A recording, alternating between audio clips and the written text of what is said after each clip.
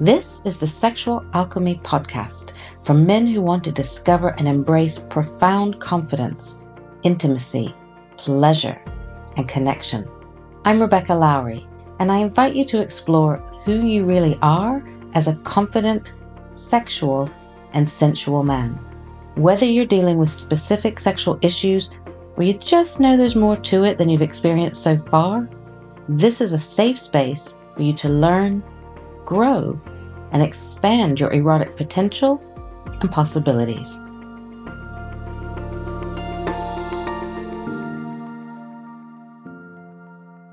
Hello, and welcome to the Sexual Alchemy Podcast. Today, I want to talk about sex, pleasure, intimacy, and disability. And I'm going to let you decide if the word disability applies to you or your lovers or loved ones. I use the term as a wide range, and you get to choose if it applies to you or not.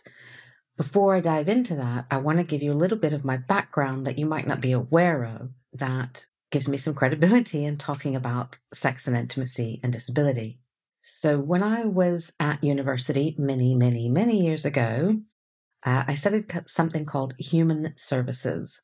And at the time, it was a lot of psychology, sociology, philosophy, human growth and development, anything and everything to do with humans and who we are and how we grow and how we live together and how we communicate and how we develop, all kinds of really interesting things.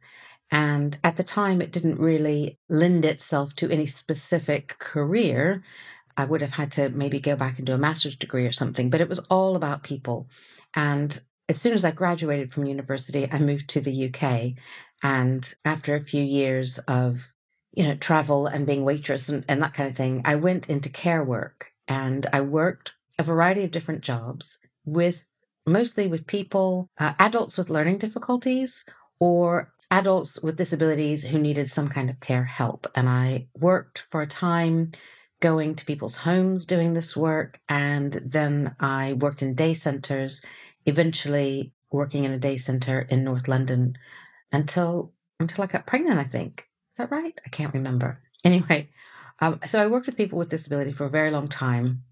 That's right. And then I got pregnant, took a couple of years off to be a mom. And then I trained in massage and a wide variety over the years of bodywork techniques and modalities and energy healing modalities.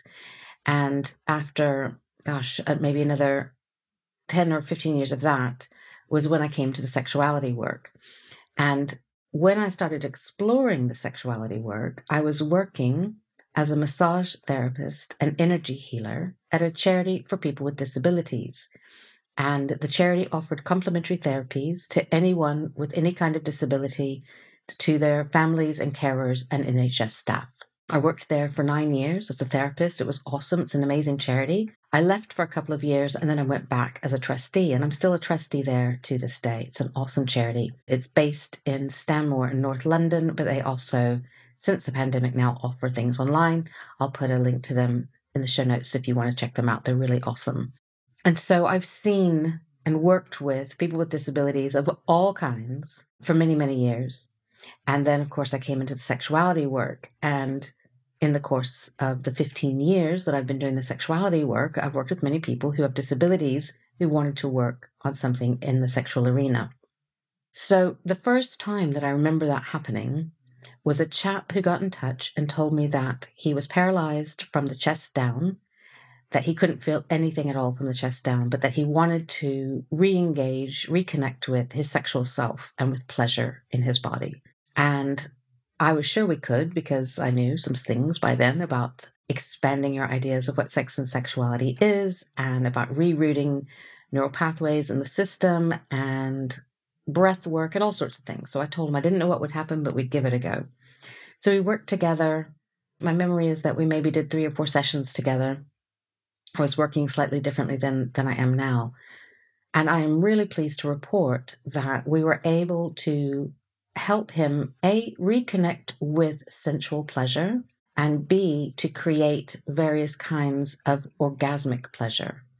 And we did that by very lovingly and slowly tracking what he could feel. And like I say, all of this was from the chest up on his shoulders, his back, his arms, hands, elbows, inner elbows, throat and neck, and his face and his scalp, very slowly and lovingly tracking where we could find pleasure, where we could bring his full attention and awareness to, and build on that and create arousal and create erotic pleasure, and for him to feel his sexual energy again. He couldn't feel it in his body from his chest down, but he could feel it where he could feel it. And it was the first time he'd felt it since becoming paralyzed. He was blown away. And there's some practices that you can learn to create any kind of orgasm anywhere in your body. And so we worked with that energy, and I gave him lots of practices and tools, and he went on to have a pleasurable sex life. It was different than you might imagine. It wasn't focused on penises and penetration, but as I say all the time, any sex life that is focused solely on penises and penetration is missing out on huge amounts of possibility. So he was able to discover that and explore that and go and explore that with his lovers. Another chap I worked with, this was sometime later, he had had a prostate operation and hadn't had an erection since the operation. I think it had been 7 or 8 years. And he was curious to see if I could help him get his erection back. And up to this point, I had a 100% success rate at getting erections back. He told me that the doctors who did the prostate operation on him had told him that they had, I don't want to put words in his mouth, I can't remember exactly what it was, but they'd snipped something that meant, like a nerve, that meant that he wasn't going to be able to get erections again. We worked with trying to regenerate that, and were able to get him a little bit of something, a little bit of arousal into his penis area, but not a full erection. However, we were able to help him reconnect with his sexual energy, with sexual pleasure, with sensuality and touch, and to create orgasms. These weren't ejaculatory orgasms, but they were orgasms. And ejaculation and orgasm happen separately. They're two separate events. And so he was able to learn how to orgasm, how to move sexual energy around his body, and how to explore a much wider playing field or arena of sexual pleasure and giving and receiving pleasure and even orgasm, even though we couldn't get his erection back. That was really joyful for me. I still remember it like it was yesterday. It was really beautiful. I worked with another chap more recently who had had a stroke, maybe, I can't remember. I want to say maybe 10 years previous, something like that. And he also hadn't had an erection in those 10 years and was experiencing several different things at once in his body that meant that he and his wife hadn't explored sexual pleasure together for some time. And we worked together over time and were able to expand his ideas and possibilities of how he and his wife could reconnect intimately and sensually and start to bring that side back. Here's the thing, whatever is going on with your body, whatever body parts are working how you want them to or not, sexuality and sexual expression is much more than penetration and a linear journey of, warm up, friction, somebody orgasming and penetration. That's all great stuff, but whether you're disabled or not, it's just the tip of the iceberg. It's just one of many, many, many, many, many possibilities. And you can learn so many things about your body, how to move sensual energy and sexual energy around, how to use intention and breath, sound, and movement to create all kinds of orgasms and pleasure. The other thing is to consider all the different reasons that you want to have sex. And sometimes it's for connection with your partner, for intimacy, for healing, for fun, for pleasure. There's lots and lots of reasons.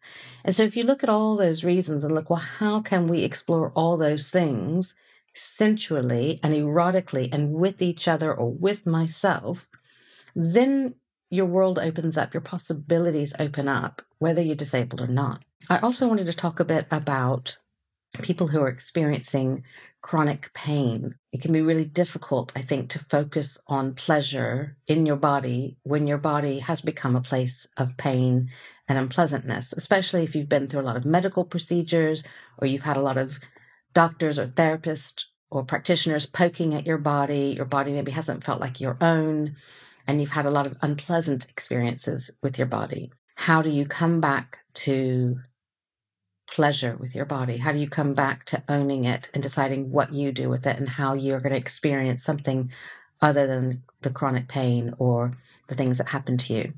Now, there's not one size fits all answer to that, but a portion of that would be learning ways to release and let go and clear any trauma or leftover energy bruises and such that might be affecting you.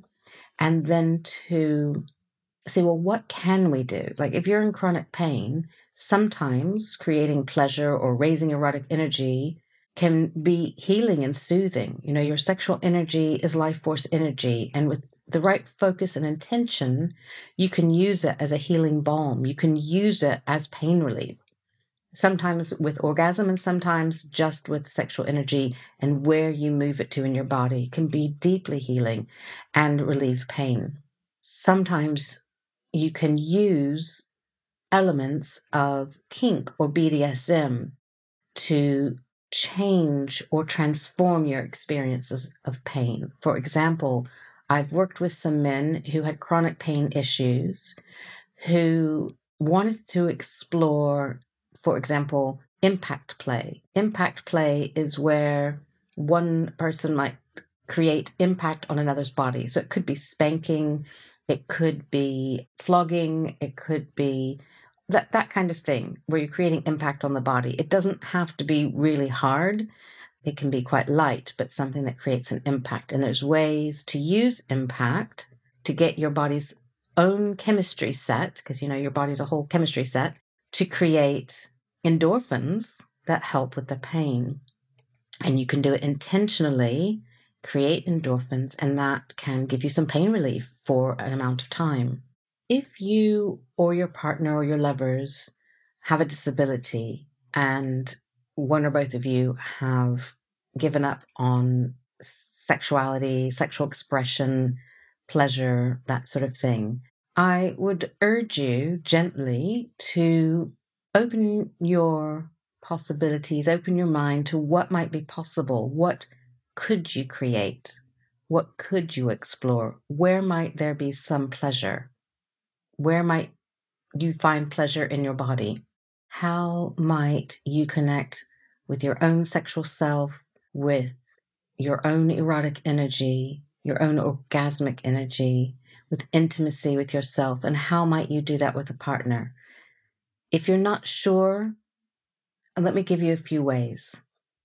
So you can use your intention and breath to move energy between you. And you can raise erotic energy. You can switch energy on in lots of ways. There's lots of ways in my book, which will be linked in the show notes. Switch your sexual energy on by thinking it on, or by squeezing your PC muscles, or moving your hips just a little bit if you can, or taking your breath to your genitals, or lots of other ways. Once you feel that energy on, use your intention and your breath to draw that energy to different parts of your body and just see what it feels like there. Use it you can send it with your out breath over to your partner, consensually, of course, and have them send it back to you. You draw it in with your in breath and send it over to them with your out breath. It takes practice, sure, like anything new, but even the practicing of it can create a new intimacy, some fun, something new and erotic to try with each other. Find new ways to be with your own body and with each other's bodies that work for you. There will be something. There's so many ways to connect with each other, to connect with each other's bodies, to connect with your own body, to expand pleasure. Let go of what you have been taught that sex is, or what you think sex is, or what you think erotic connection is, and see, well, what can I do with what I've got?